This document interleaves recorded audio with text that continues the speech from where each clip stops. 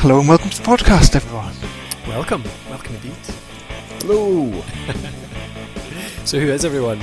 Well, I'm Joe J. Prince, games designer extraordinaire, Prince of Darkness Games, an avid gamer. I'm Grant Sensei, just the avid gamer bit, none of the rest of that. Not yet. And I'm Colin Gray, and I'm a gamer too. So what are we talking about today, guys? Overall, we're going to look at kind of games design, aren't we, in various different formats, and what we've been playing, what we've been enjoying, and the future of gaming as we know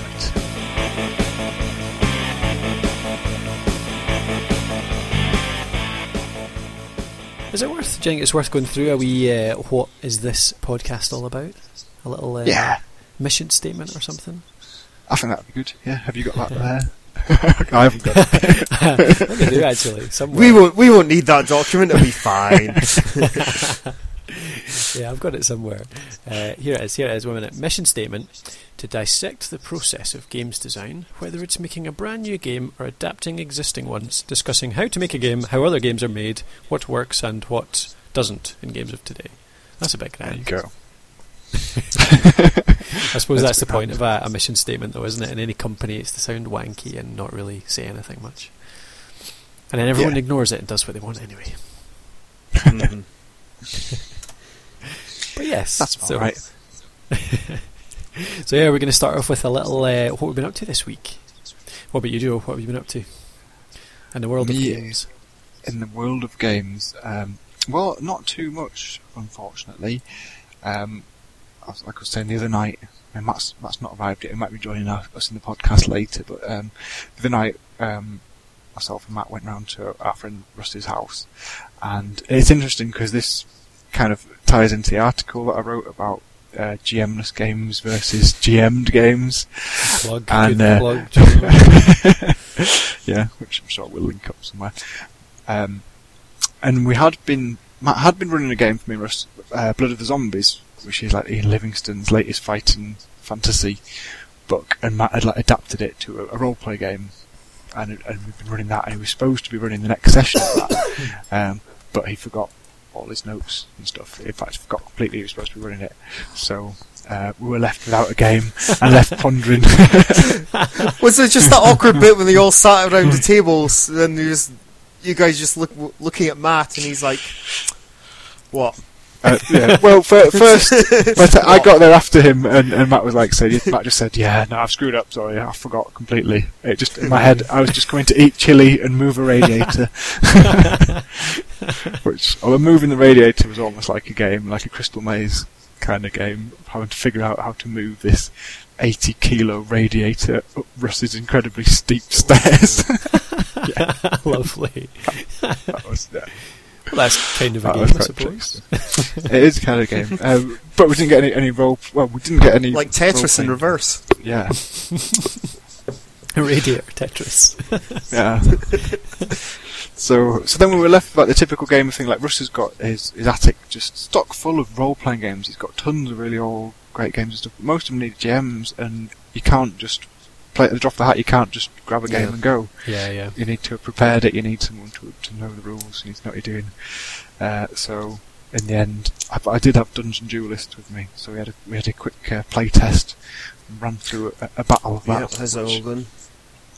Well, we'll get to that later in depth. It went okay, but it lasted a bit longer than I hoped it would. It took quite a long time. We got to like a bit of an impasse where my character had managed to manoeuvre herself off at long range, and the other two had a pact where they weren't going to attack each other. They were just trying to kill me, but they didn't have enough ranged attacks to do it and stuff. So it took quite a while to break that impasse. So I might look at how much you can draw cards and things. Oh, really? So, but I can go into detail on that later. Yeah, we could talk about that. Maybe. Cool. So, you've been up to any gaming then, Cole? I am this week. I've been on my eternal quest to try and find a game that I can play with the girlfriend. Yes, that is a quest. Always difficult. Yeah, I mean, we think about that. I might have a couple of tips, but Cool. Go on with what you played. Yeah, we had a wee game of Carcassonne, which I thought I bought Carcassonne, I don't know, a couple of years ago, a while ago now actually, and we played quite a few games when I first got it. Between you and me, Grant, wasn't it? And Dylan played quite a few as well. Yep. Right. And I remember getting... Yeah, we were going to just play one game, and then we ended up playing 3 or 4 in a row because it's pretty darn good. Yeah, and we're surprised how quick it played. Yeah, I've only played it a few times, but I did enjoy it. It's good. Yeah, it's Although really good. You have to remind yourself not to just build a pretty-looking board and actually win. Exactly. But it's really cool because it's so simple with the wee cards, like just laying down little blocks. You've only got 3 options pretty much every time. I mean, you can only... Well, no, it's 4, I think, isn't it? So you've got very few options, but it's still pretty deep. Like, thinking ahead, it's the balance between... putting your little guys down on farms at the start because they're going to be the one that picks up the points later on, or if you can build a clever little town as well, you take over other people's. It's quite cool. But anyway, you Kate can't react to stuff going on also. Yeah, no, I was just going to say, Kate's she's open to it. She's not exactly enthusiastic yet, I wouldn't say, but definitely the closest I've got to being able to get her to play a proper game, apart from possibly Small World. Did you let her win? I certainly. Well, we let her win that one time just to get her interested. Small World, yeah, definitely. Yeah, no, I have to say I definitely don't play quite as aggressively when I'm playing her as I do with you guys. When I say let her win, I mean she just win. She did actually on that one, yeah. What was it, on Small World she won, did she? Yeah, Small World, aye. So yeah, that was good fun though, and I'll maybe be able to get her to play again. I think I was looking though at what's it called? It was another one by the Small World guys, and it's a cooperative game. Do you remember you showed me it, Grant? Fancy games. Yeah. Which one's that? It's a cooperative. Shadows over Camelot. Yeah, that's it exactly. Yeah. So Days of Wonder. Sorry. But the games, yeah. But Shadows over Camelot is a cooperative game where you play together to try and beat the game, I suppose. But I thought you needed at least 3. Well, that's the problem. Yeah, players, I thought it was just 2, and I thought it'd be quite cool to play it cooperatively because I don't know. Obviously, you're playing together and all that. But yeah, turns out it needs 3 people, and I think that's because one of the players at least, is actually the bad guy in secret. So if it's not 2 of you, then it's a bit. Yeah, pretty much. I've been looking at a lot of in fact, after like that article that you mentioned that got someone else linked to that on Google Plus, about Sebastian Hickey linked to that on Google Plus, and then Jonathan Walton and Jason Morningstar were saying that I should have mentioned Castle Ravenloft, which I don't have any experience of. But this is like this new D&D games. Down here for I've written down D&D games as a co-op. It's a cooperative dungeon bash. Yeah, and there's 3 of them now, which might be what you're looking for, Cole, because you can play with 2 players. Legend of Ashardalon. What was it called, sorry? And there's Castle Ravenloft was the first one that they did, and then Legend of Ashardalon and Drizzt game. And Drizzt game, but I'd avoid that. Right, okay. Dark Elves, don't like Dark Elves. No, I just don't like Drizzt after having to suffer through Forgotten Realms for many years and too many Drizzt fanboys. Yeah. Oh, really? It's worn me down. It's like it's the same as like not liking vampires anymore from too many World of Darkness games. They used to be cool, and then Twilight came out. And then yeah. But yeah, that could be a topic for another podcast. Definitely cooperative games and how many of them actually work. Yeah, because I think that's an interesting shift in games design, because they were pretty rare until a few years ago, and now there's quite a few cooperative games on the market, and more people aiming to do them and stuff. So. I wonder if that's because there are more people trying to get less gamey people in, and it's a lot less intimidating possibly if you're not playing against somebody who's played for years. I think that's part of it. I think going back to the GM's article, it's about everyone. It's easier to grasp a game if everyone's the same. Like you've all got the same. You don't have exactly the same role, but you're all in it together. You've all got the same goal, and you all have the same turn structure and everything like that. Yeah. Cool. So what about you, Grant? What have you been up to? I've been up to loads actually. I've got quite a list of games here. I run a kids club at school. Obviously it's kids club if it's at school. Gaming club at school. We've been last session had out Space Hulk, proper first edition Space Hulk with the monopose, Right, cool. G-Steelers and everything. And a couple of kids just sat and played on that. They seem to be able to play it themselves, after a fashion at least. And Dwarf King's Hold, I was dead to a couple of guys. I've just picked that up off eBay. Oh, cool. It's the green skin version. I can see it, but I can't read it from here because I'm taking my glasses off. That's Elves versus Orcs. Seems pretty good. That's like an order-based system, which I haven't always been too hot on. Mm-hmm. But maybe more on that later. Knights of Trinity is the club up here in Aberdeen, and although I didn't even know the name of the club until I've been going for about 9 months. Played a couple of games there. We've been playing a campaign of Black Crusade, the Warhammer 40k game where you're all evil and half of your Space Marines and half of your kick-ass humans, and you're all unmitigatingly evil. Evil people in the 40k universe? Surely not. Oh no, proper evil with packs of demons and stuff like that. Yeah, there's no turning back. So there's no redemption. So is that an RPG then? I've never heard of a 40k RPG. There's about 4 or 5 of them now. Really? Yeah, isn't it called Dark Heresy? Is that the first one? Dark Heresy, Rogue Trader, Yeah. Death Watch, and Black Crusade. Is that all of them? And think they're all so. kind of the same system, but with subtle differences between Yeah. the massive books.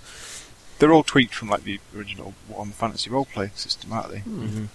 Pretty It much looks it's like all- it, it's yeah. all modelled on that. It's Fantasy Flight, is it? Who do Mm-hmm. Yep. Yeah. Yeah, that's cool. And but last night actually, it was getting really good because we kind of found our base. We had a bit of a dungeon bash through a ship we're trying to take over and take the cargo. We're now kind of in base, and we're a little bit more freeform and sort of working out a strategy of how our little paramilitary band is gonna make our way in the galaxy. So that's getting even more fun there. Last week though we played Eternal Contenders. Wow. Which is, What's that game? I've never heard of that one. Tell me about it. Eternal Contenders is I'm a little rusty, Joe. Could you maybe tell us about Eternal I can Contenders? tell you about Eternal Contenders. I think that would be the first ever game of Eternal Contenders played that I wasn't involved in and stuff. This is my the first official game played with the finished rule set. In fact, I think Nice. because it's always been. You're assuming I managed to tell them all the rules correctly. No, I'm just brushing over that now. Eternal Contenders is my upcoming role-playing game, which is still not quite been released yet, which Prince of Darkness Games, in conjunction with Chronicle City Games, is bringing out. And it's an update to my old game, Contenders, which was a tale of blood, sweat, and glory in the boxing ring. Eternal Contenders moves it into fantasy gladiatorial genre kind of thing. So it's fantasy gladiators striving to fight their way through a better life in a GM-less game of blood and steel, hope and pain. See, I think it sounds really cool, Joe. The only drawback I see is that there's far less room for ridiculous characters. completely ripped off from New World. Dude, having Or are you going to tell me that? there's no lack of ridiculous characters okay. if that's what people are looking for. Yeah. No, I'm thinking of the likes of Buzz Aldrin and some of the other ones. Well, maybe that's not such a bad thing. No, yeah, I'm quite keen to hear how that went, Grant, because you said it went well, but it went a bit too comedy for your tastes or something. For my taste and just, but then we're having to play it as a one-off at the club. We got a few hours to play it, so I didn't spend that long talking about setting and talking about the tone. And maybe it would have been. Yeah. So worth if you spending- don't kind of discuss that as a group, it is kind of up for grabs, isn't it? I guess in terms of Yeah, where and you people wanna will take it where they want to go. Yeah. So it started off. Actually, it wound up. Well, everyone was having fun. That's the thing. Success then. Yeah, everyone was having fun. I got a little frustrated, I think, but then I realised you're not taking this seriously. But it was good. We had a thief. That was my little thief who was to be fair, I might have lowered the tone by myself by saying that he had a little dog that he was hoping would get healed. That was your connection, was it? You'd a bit Yeah, a sick little puppy. Yeah. I was just setting it up for someone to kick it, and nobody did. I was looking for the kid to be shockingly brutal, and later when he actually did start fighting, it never kind of came up. We had a monk who was a monk who had monastic fighting style. He came from Kung Fu Indian type culture, and oh heck, what did Duncan go again? Oh, I should have brought my notes up. But it went fine. Like I say, we could have done with this as a setting. I did actually print out the setting section, and then didn't didn't actually bring that with me. So I kind of say, we're in the city of Oberlin. You know Oberlin? No, you don't. It's a fantasy city. So all those cool little bits that you put in there, Joe, about possible settings for scenes didn't come out. Didn't have them in your bag. Yeah. But it was good. We had a battle. The battle seemed to go pretty. We created 3 characters in less than half an hour. None of us having ever done it before, and while we were having dinner, and Cool. we got around to combat in the first. That was probably about half an hour in itself. They played some of the other kinds of scenes as well. Cool. Cool. Sounds good. So did you get to end game then? Did you finish it in the 3 hours? No. Okay. Um, I was wondering about that. I was thinking of the accelerated game where you only need like 7. Yeah, because we played 7. I never expected to get to that, really.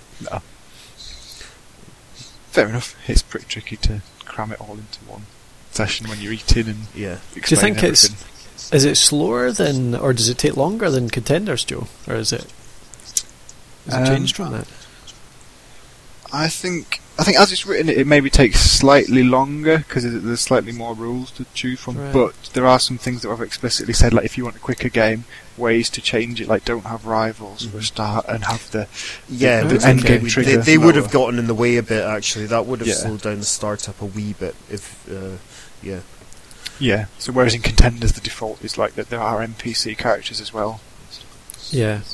See, I like that. You can change it, you can customise it. So if you only got a couple hours, you can take some rules out. That's cool. Yeah. Yeah. Good stuff. Okay, folks. So that's what we've been up to.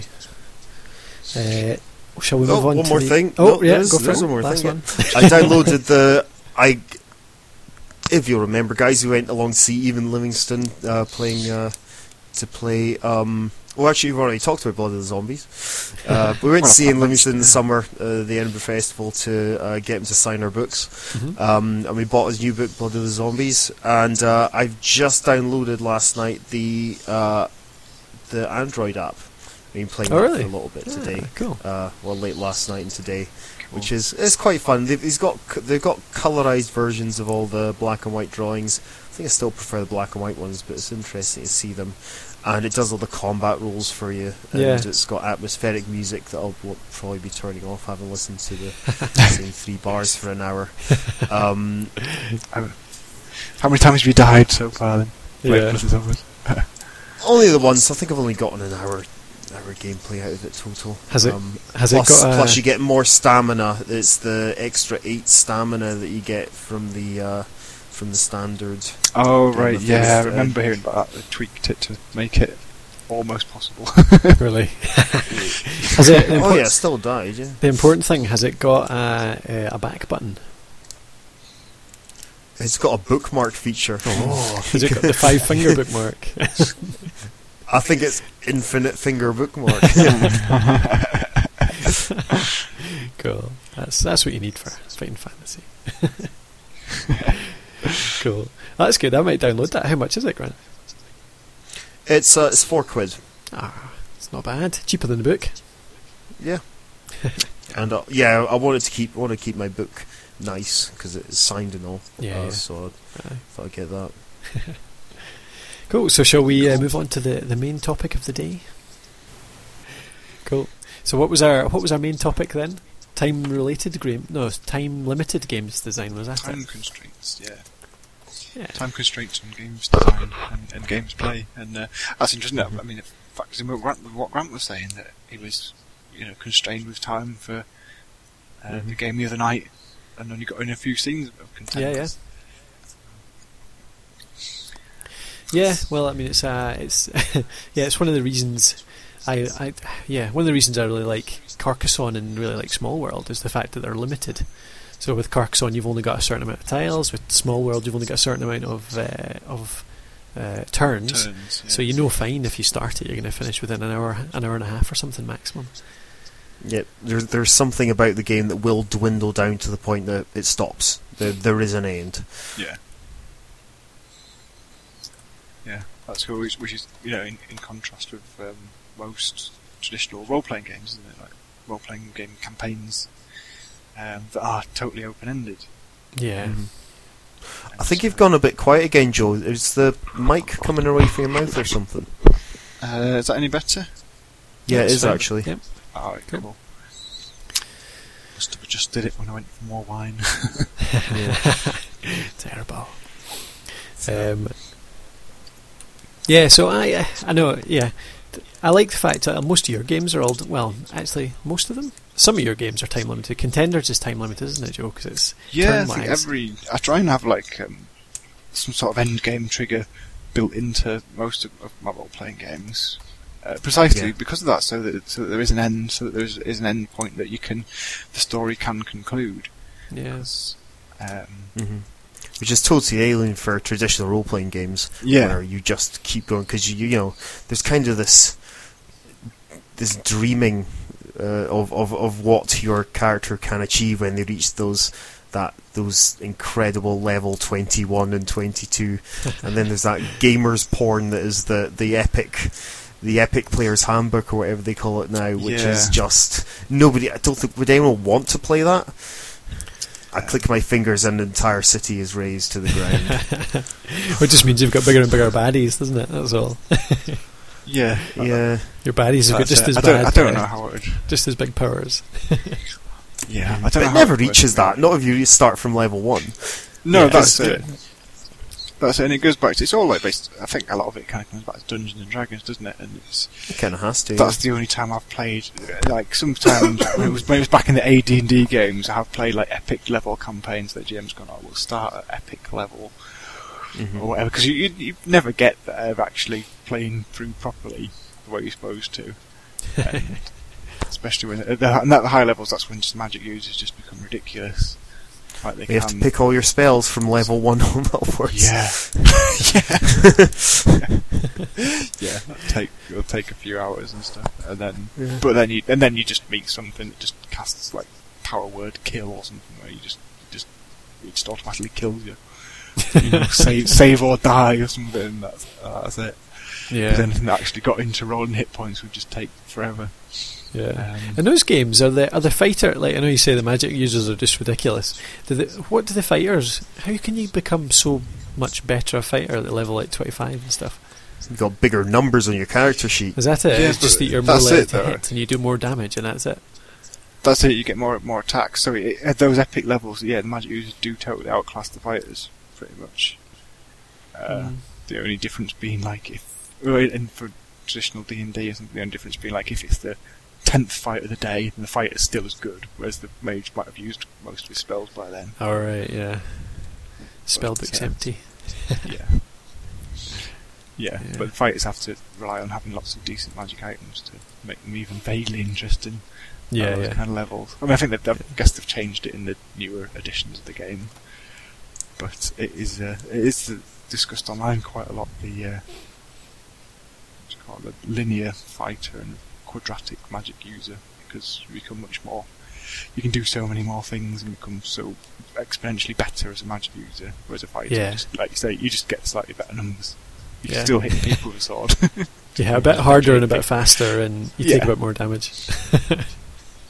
Yeah. Oh well. Anyway, sorry. Time game design.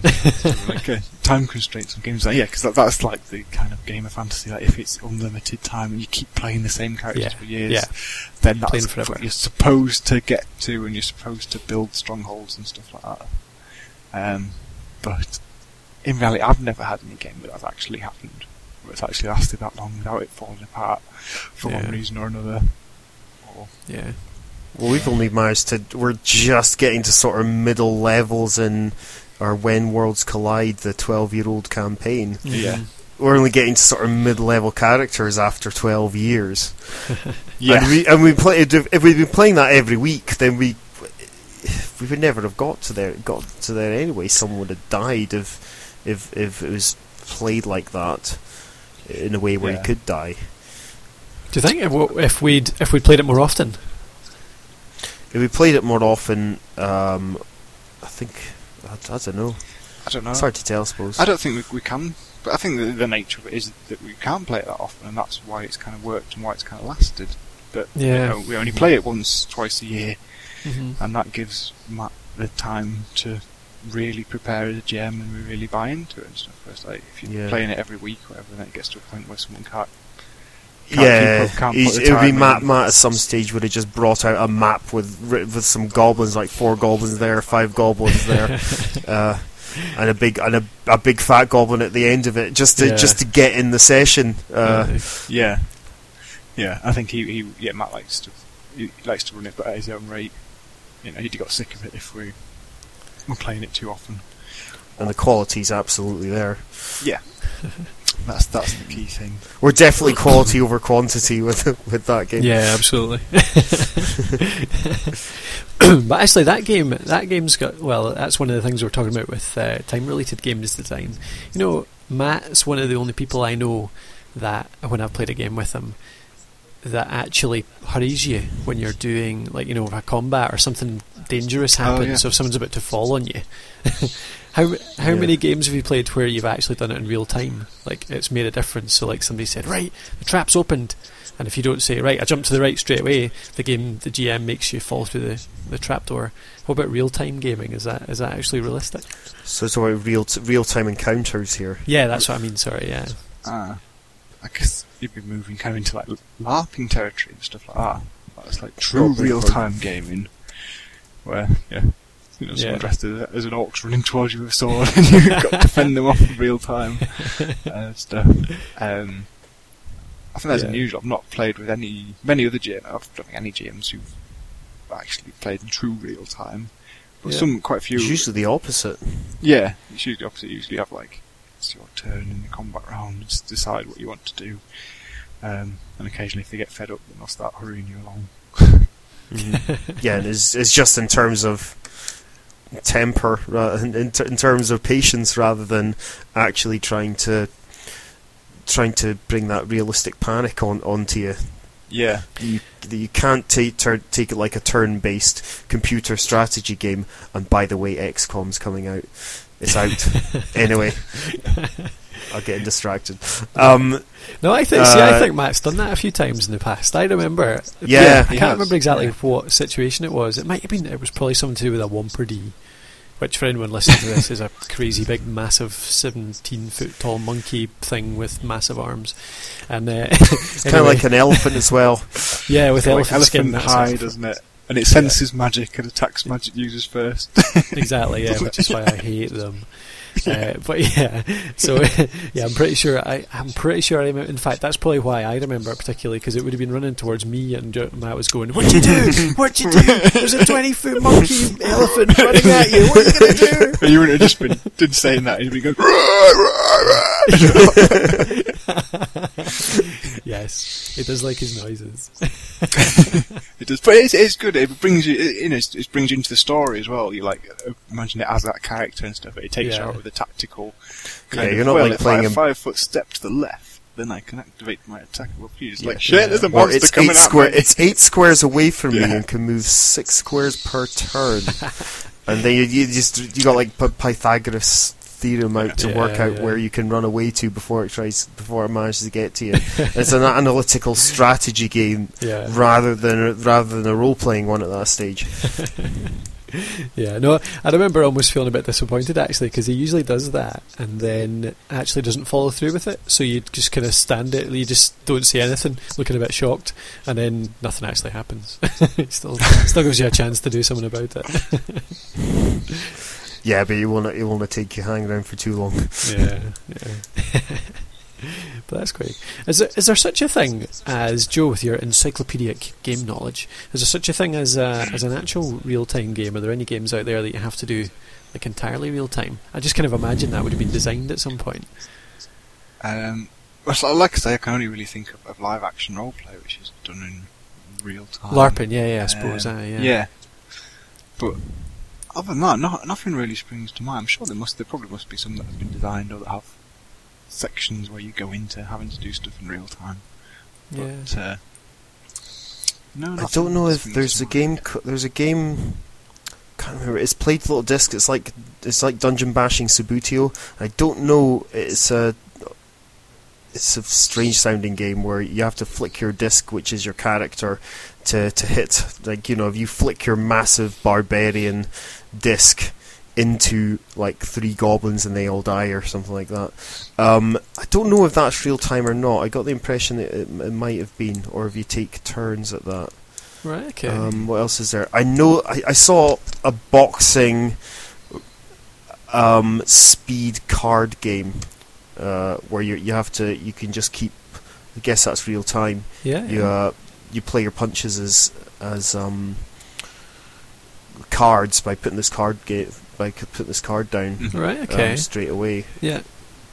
See, that's interesting, because some of my favourite card games, not like Magic type card games, I mean just like a deck of cards card games, are, when you play against each other and it's kind of a speed, you've got to put down certain numbers, like you can put a 2 down and a 1 or a king down and a 1, that kind of thing. It's like they're great fun, like, because you're actually, there's not turns or anything like that, it's just kind of a reactions type of thing, but there's still a bit of skill and strategy to them. So like a kind of a gaming card game with that kind of mechanic could be. Not a storytelling game, yeah. Yeah. Well, that boxing game is. I saw it in the game store in Glasgow.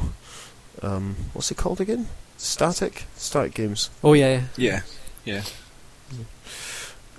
I've not heard of that one. It sounds a bit like I don't know, the Phil Cajafoglio game Brawl.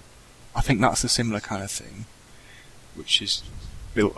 This where you have a deck which is your character, and it's I think it's similar to like slams and stuff. Like you can play cards on similar colour suits, or if they are next to the suit that's been played and stuff. And I think that's just reaction based,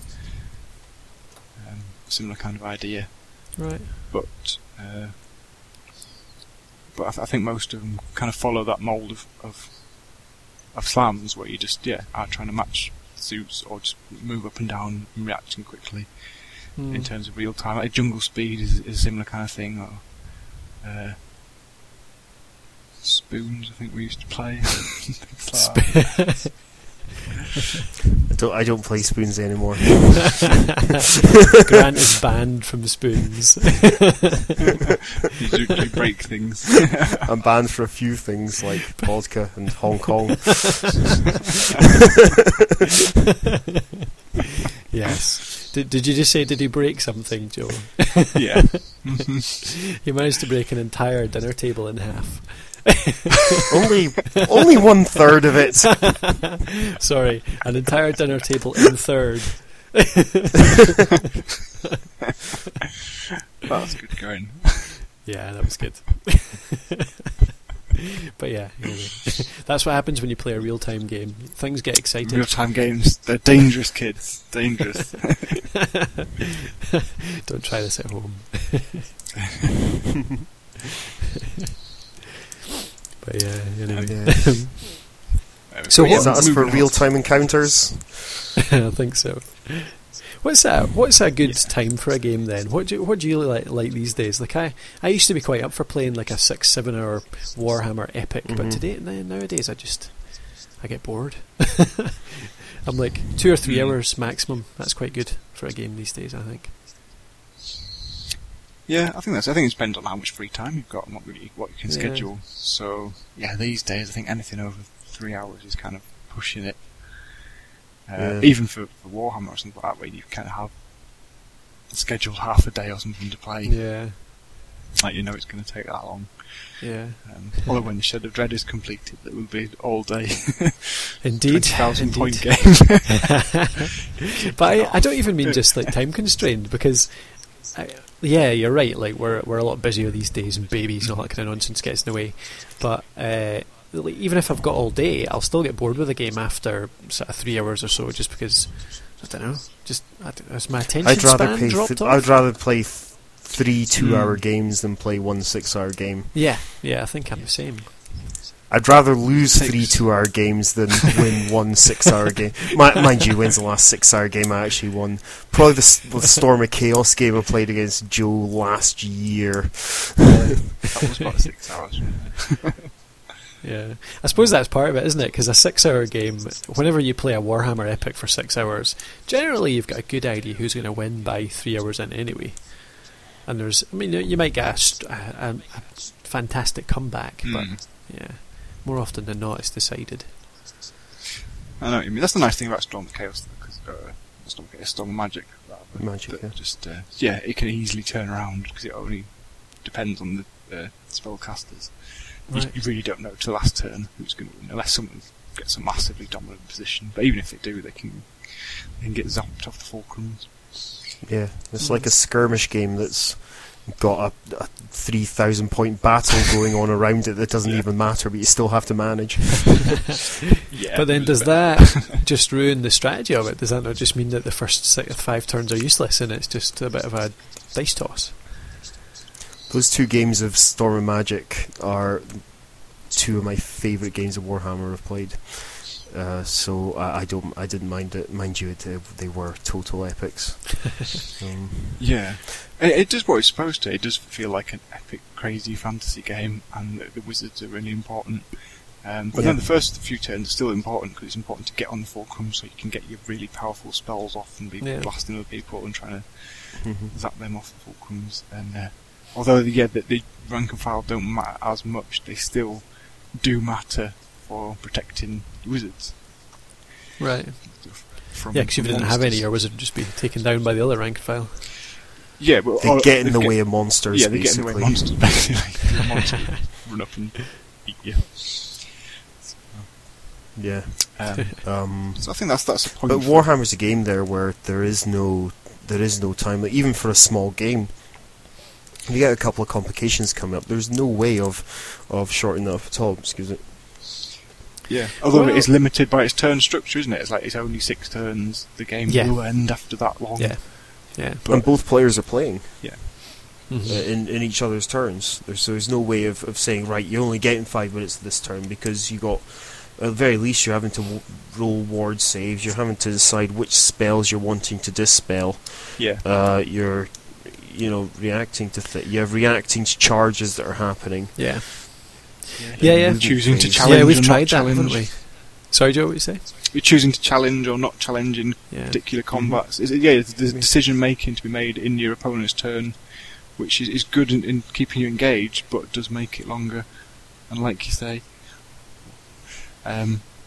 you can't put a time limit on and say after X amount of minutes your turn's over, because you're both doing stuff, and it's easy to delay your opponent just by the decisions you've got to make in their turn.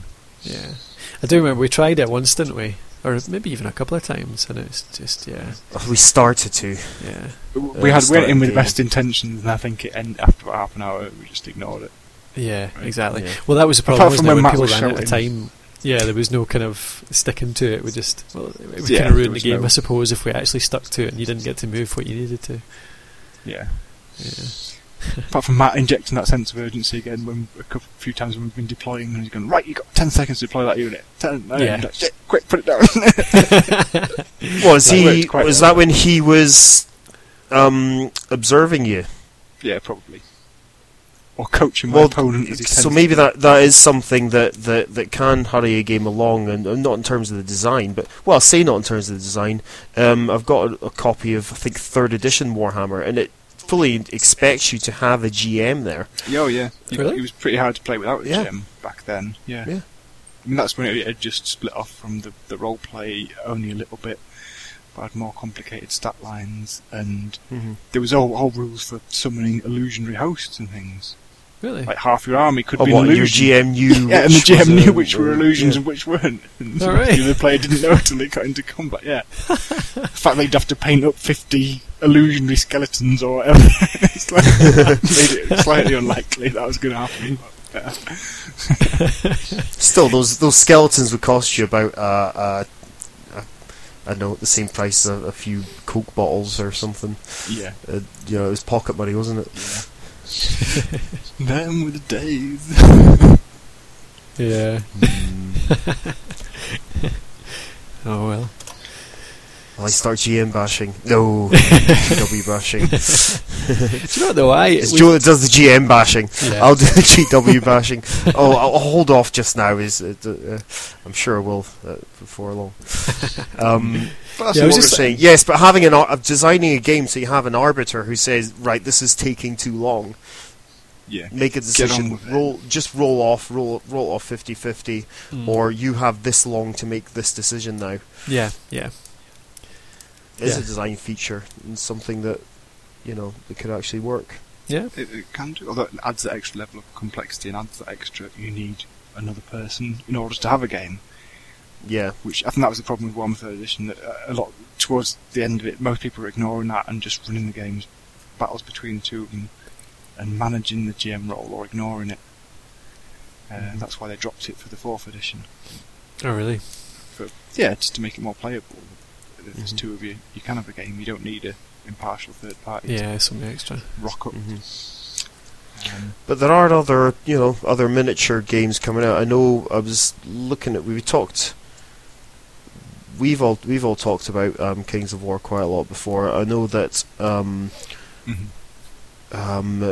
Hordes and War Machine they work with timed turns in their tournaments. I don't know how much you play. I don't know anything much at all about those games, but I do know that they do have timed turns. Their app, which they've been giving out for free, the Hordes of War Machine app. What the heck is it called again? Can't remember. But apart from the fact it doesn't work, I've also heard that it's got a timer on there to use. Right, okay. Well, I mean, I suppose even Warhammer tournaments are timed. They're not timed by turn, but you've only got 3.5 hours to play your game half the time. Yeah. Yeah, and no I pity time the off. poor bastards who were stuck with me playing them, because I couldn't get through. Out of the 5 games, I didn't quite finish all but 1 or 2. So I think 3 games I didn't manage to finish, Right. and that's just because A, I'm quite slow. B, I wasn't that experienced a player, still not. It's just a shame. It is a shame on them not to be able to get through it. Yeah. Did you still get the points Aye. for that? I mean, what happened when you didn't finish? It's just You just I had to ended. I think we managed to end of turn 4 or end of turn 5, and we'd both play just as many turns. But that's about it. So did you add up? But did you add up? There. Did you add up added up what the victory happened? points that have been scored so far. Yeah. Okay. One of them was Watchtower. You know. Yeah. Yeah. Yeah. Well. Wasn't the I was Watchtower actually really. incident? Sorry, what was that, Joe? I was just saying that wasn't the Watchtower rage incident, was it?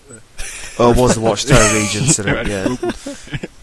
Reforming into Watchtower. Ooh, anyway, we'll skip over that. I think probably due to time constraints. Yes, I'm philosophical about that now. Yeah. Anyway, Oh, but while we're that's talking good about to Games hear. Workshop games and time constraints, maybe we should mention Blood Bowl and Space Hulk, which both have time turns, don't they?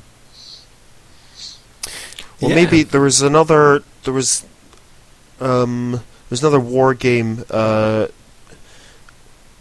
which we played, Joe, at Compulsion. Was it the Lego one, Mobile Frame Zero? Is it? Oh yeah, Mobile Frame Zero used to be Mechaton. The Yeah.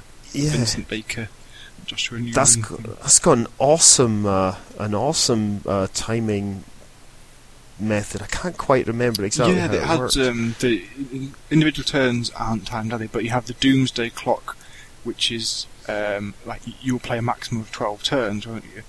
But then when you have, is it at the end of a round, when you have the initiative or something, you get the option to you can knock the clock down an extra point if you want, can't you? So if you think you're ahead or you think you're going to be winning, you can get the game to end quicker.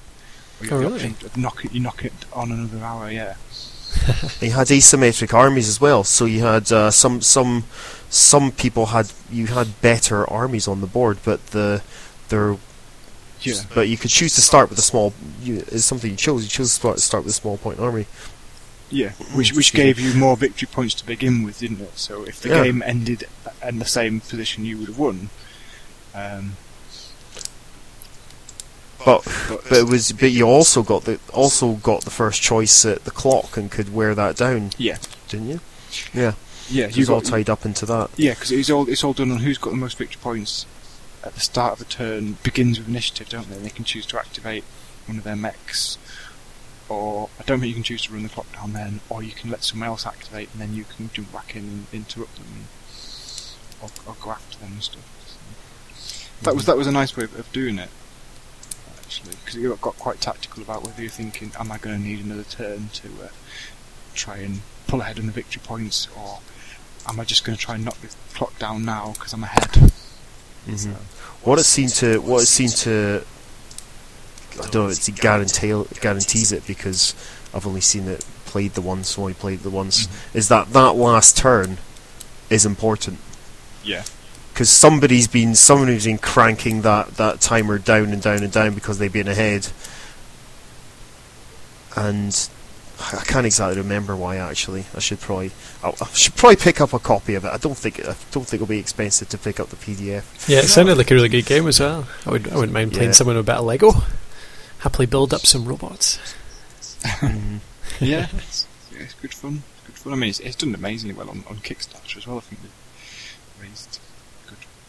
Oh, did you put it online? Did it? $100. Yeah, cool. $100,000, I should say. Which for its time was $82,499. This is before we were seeing these mega Kickstarter games. And this is an independent game from a small company as well. Yeah. Was that not? Am I totally mistaken? Was that not made by? Was it Malcolm, or was it just him introducing it at Compulsion? He was just running it in Compulsion. See, I took that. For some reason, I'd assumed it was that his confused game. Me too. Yeah. Yeah. I picked that up wrong entirely. Yeah, because he was running it, and he was kind of so evangelical about it that I must have assumed it was his. That's how you can tell it's not his, if he's so evangelical about the game. Ah, I see. He wouldn't be that evangelical about his own. He'd just be like, yeah, his game is okay.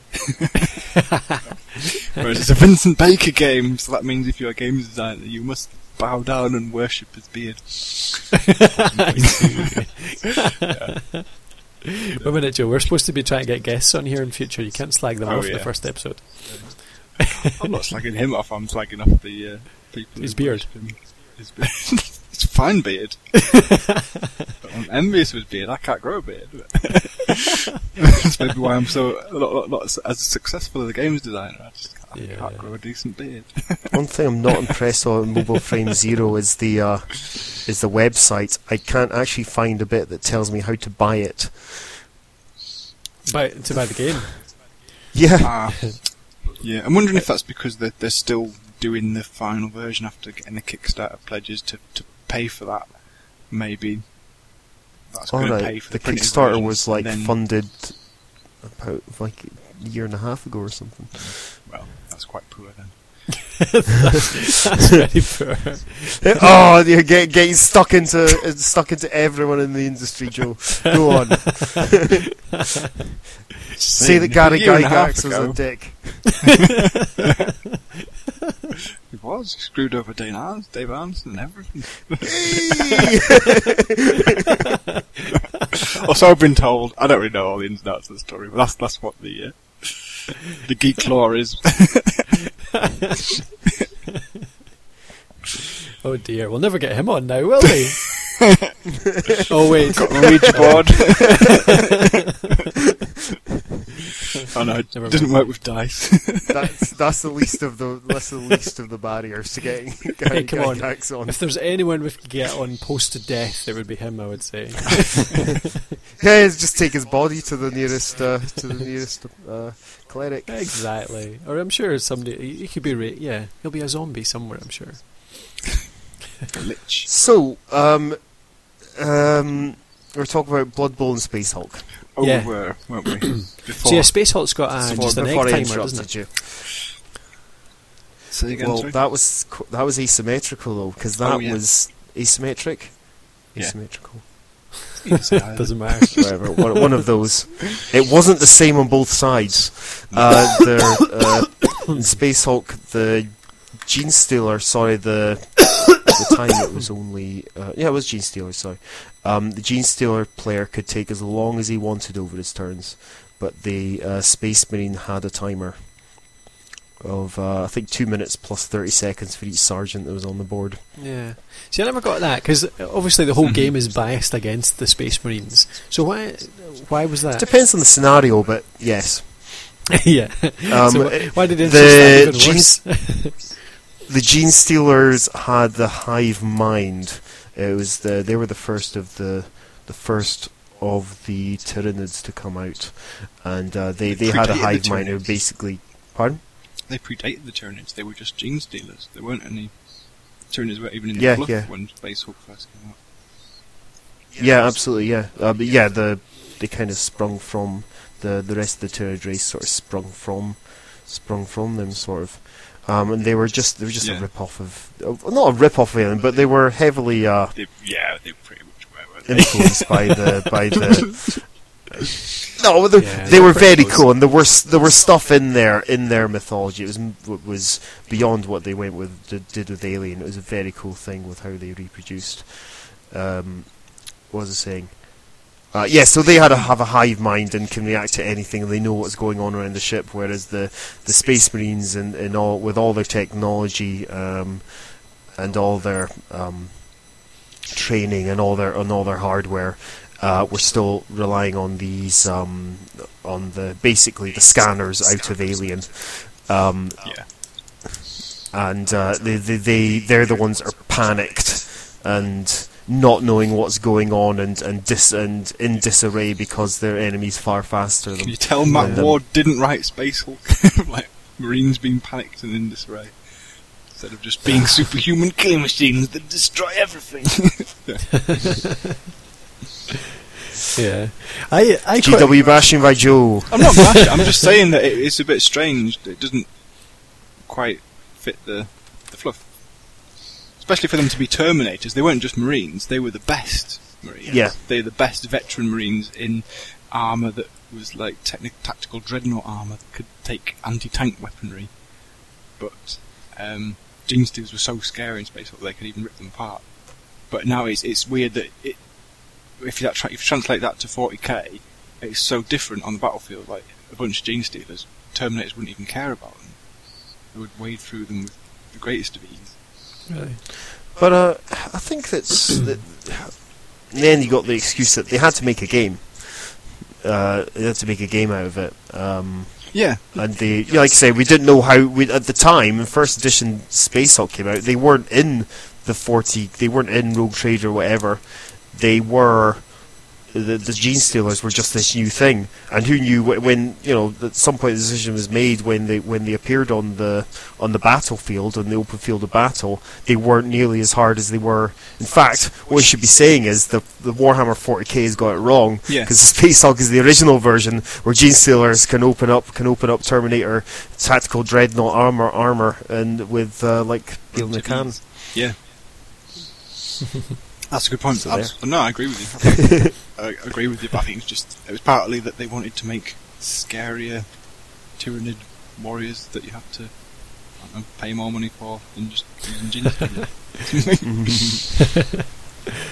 But yeah, I liked the Space Marine time limitedness. I just thought it kind of it made the game a little bit more. What's the word? I don't know. It made it atmospheric. Yeah, possibly. What most people use. Claustrophobic, panicky. Yeah, exactly. Aye, but also actually, I just think it made it a bit more fun because sometimes you can find yourself a bit paralysed with the amount of different things you can do and try to figure out what the best option is. But with Space Marine, you just kind of get a Space Hulk. Sorry, you just get in there and you kind of the time. It gives you an excuse to just do what you want to do, just take your gut feeling rather than actually worry about thinking it all through. Yeah. Yeah, analysis paralysis. Yeah, exactly. The kids at the club while they're playing Space Hulk, I haven't been playing with the timer because they're learning the rules and stuff. But a couple of times I have just had to introduce that just to get the game moving along. And the Gene Stealer, one of the reasons the Gene Stealer doesn't have that time limit is they don't really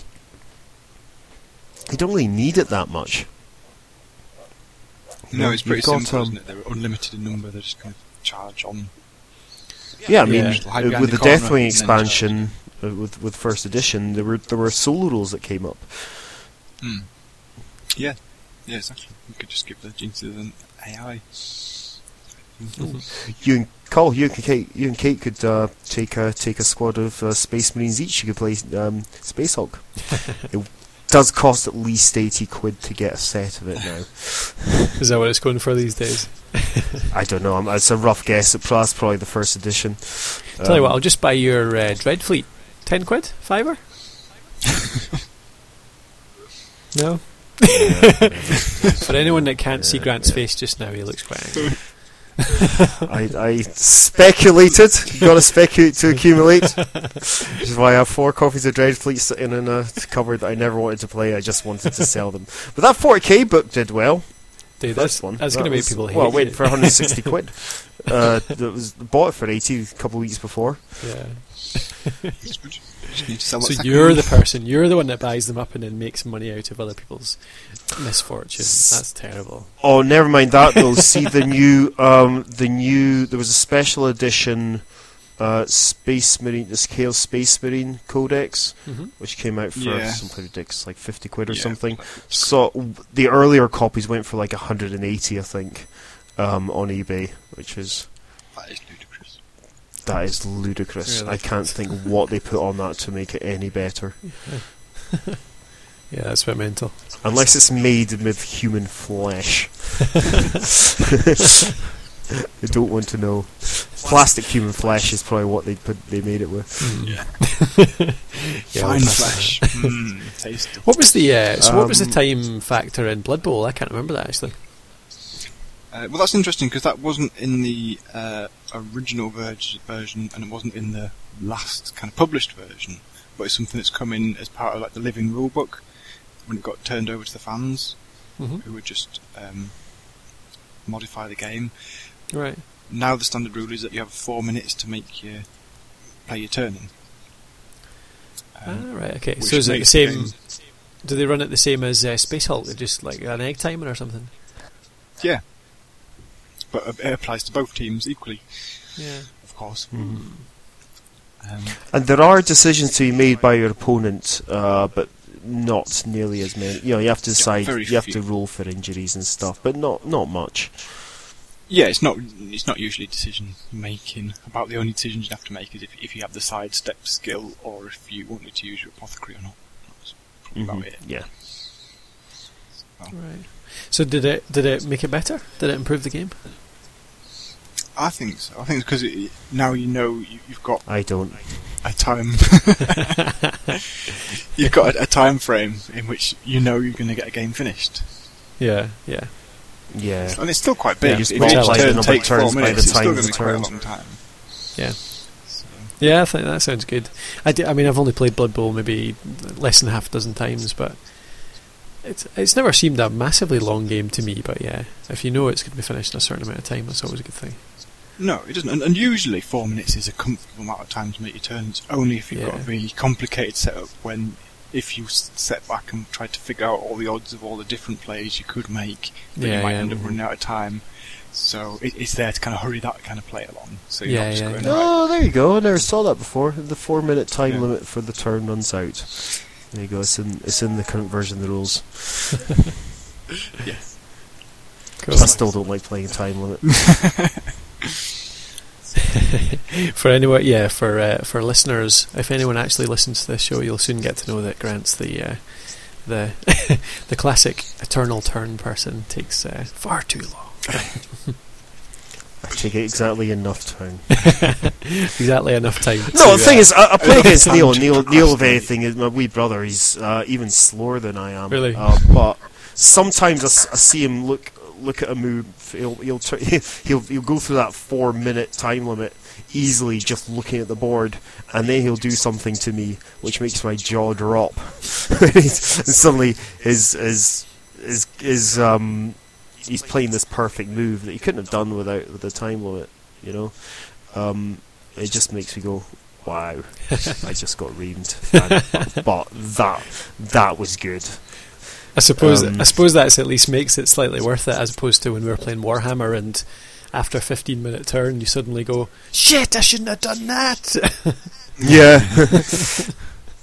After a 15-minute phase. Sorry, phase, yes. Yeah, turn, that'd be quite quick. That'd be ludicrously quick, yeah. Yeah. Oh well. So talking about time limitedness, that's us up to an hour and 10 minutes now. All right. Oh, crikey. Right, okay. So have we covered Including it? the break. Right. I think so. Other than maybe just address like games design itself.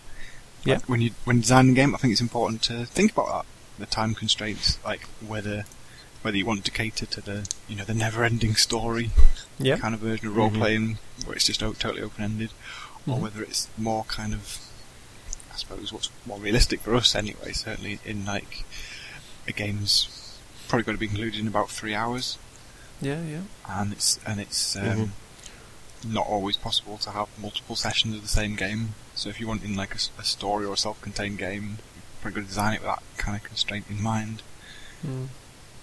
I would think. Do you think it's changing at all, the fashion for it? Like, it seems like old games tended to be more open-ended, whereas new games are a lot more time-limited. Do you think it's because people are like...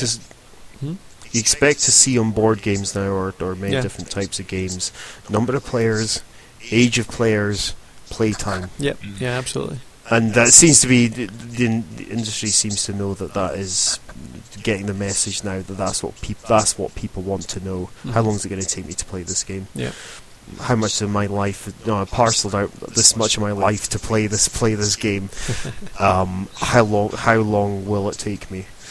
Yeah. Exactly that. Will we finish it in the evening, or will we set it up and start playing and then get into it, and then everyone has to go home before anything gets concluded? Do you think there's still an audience for the open-ended game? Oh, I think so. I think there's always going to be a hardcore role-play. I think the role-play clubs or the long-standing role-play groups who do meet every week or multiple times a week and just keep playing, but I think they're kind of getting smaller and smaller, and it tends to be the same people who've known each other for a long time and been gaming for a long time. Yeah.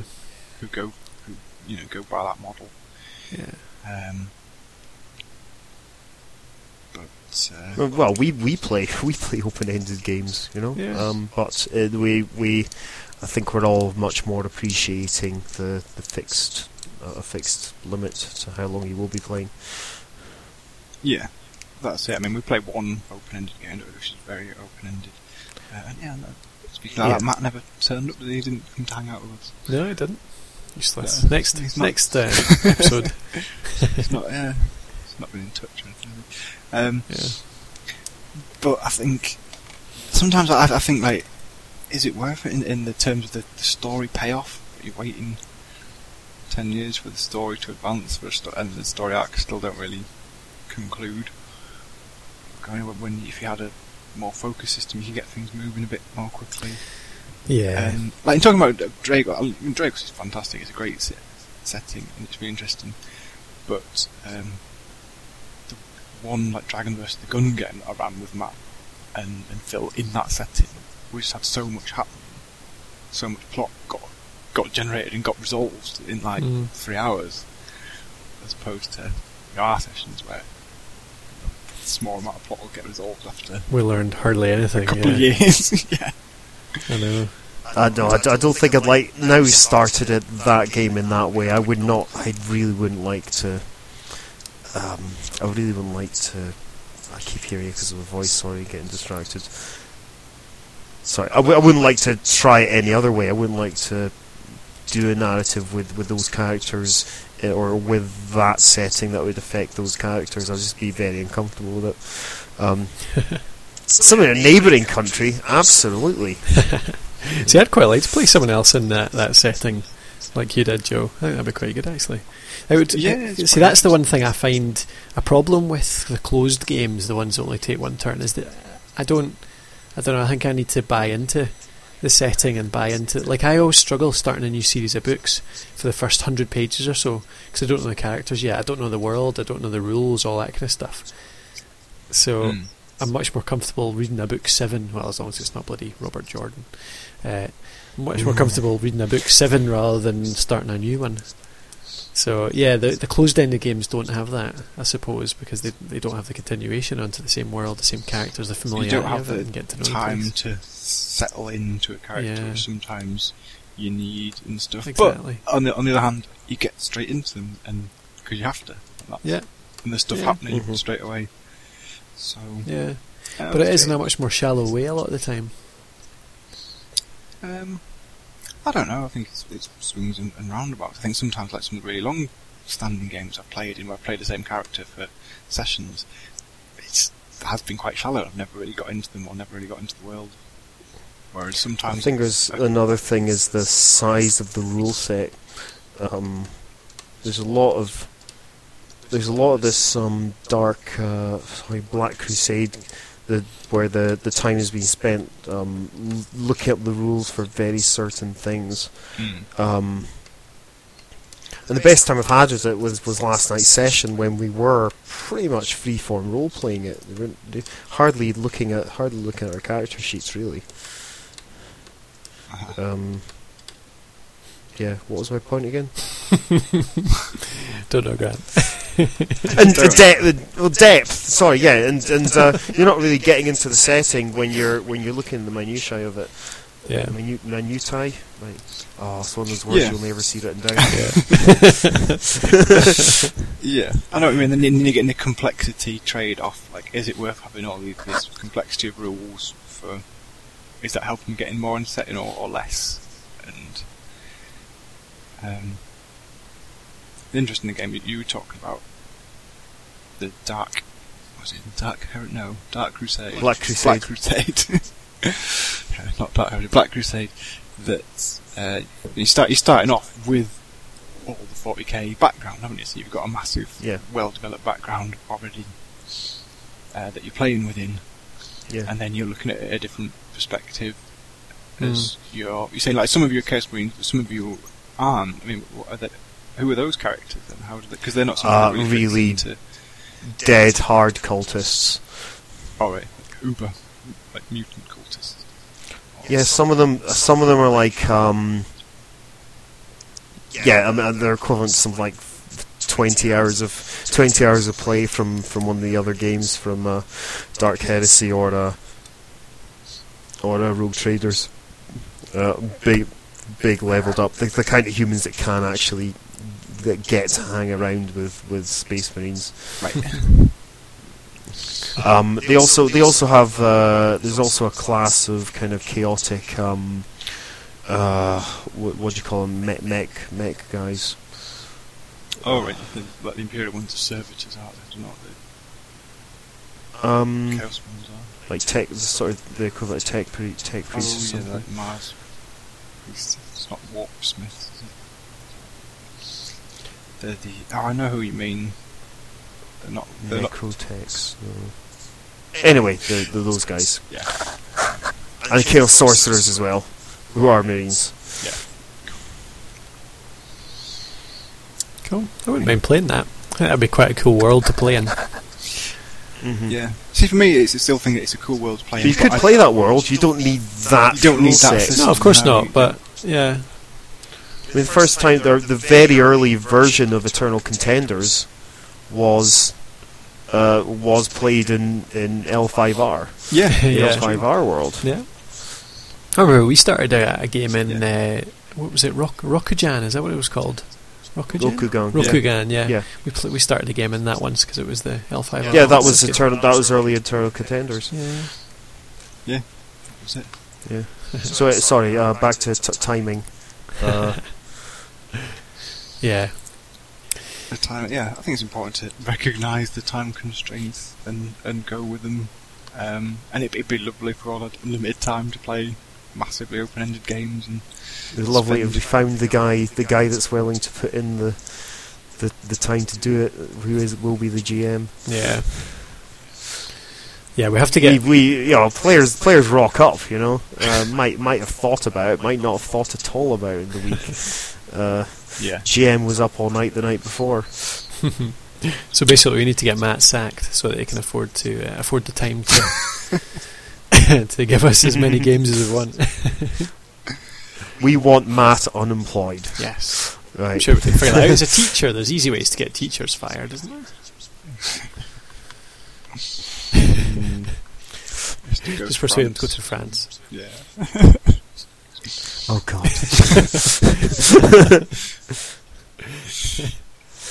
Not by himself. Yes. Anyway. So that's an hour 20. Shall we stop it at that? Is that enough of a time limited discussion? I think Probably so, said yeah. as much. So on there. Yeah, let's call it there, unless there's anything else that we had, any other burning bits of I information. think so. Covers it for me. Things to impart. Cool. Okay, cue exciting outro music. I thought the last time actually we need to put in our where to contact us. Where are you on Twitter, Grant? Let's put at Grant Sensei. Great. Joe? I'm at Joe J Prince. And everyone should follow Joe because he's just joined and he's only got about 12 followers, so he's a poor little lonely Twitterite now. I've only got about that. Yeah. I've only done about 4 tweets, so I should probably do some more tweets. Don't worry, a lot of people that I'm following, it's quite boring reading what they've had for tea. Yeah, totally. It's not great. Care. Just recorded a podcast. So Yeah. That's a good one. yeah, Yeah, we'll tweet this. We'll tweet a link. yeah, we can tweet that. Yeah, we record As soon as we know what we're calling the podcast. Exactly. What do you mean, Grant? We know what we're calling the podcast. We've put it on the start Do of the we? show, remember? Well, it will, Yes. it will go on, remember? I remember. They don't know That's that exactly It was a what great we have done / will. and I'm It's like Doctor Who this. Yeah, I'm at Gamer Colin, at Gamer Colin. So yeah, if you want to get in touch with us, give us a shout. It'd be great to get any feedback on topics to cover in future. If anyone out there's an aspiring games designer and wants some advice from Joe or limited experience from Grant and I, then get in touch and you can ask us a question and we'll try and put it on the show. So yeah, thanks for listening. Thanks for the chat, guys. No worries. No worries. See you next time. See you next time, folks. Cheers. Bye. Bye bye.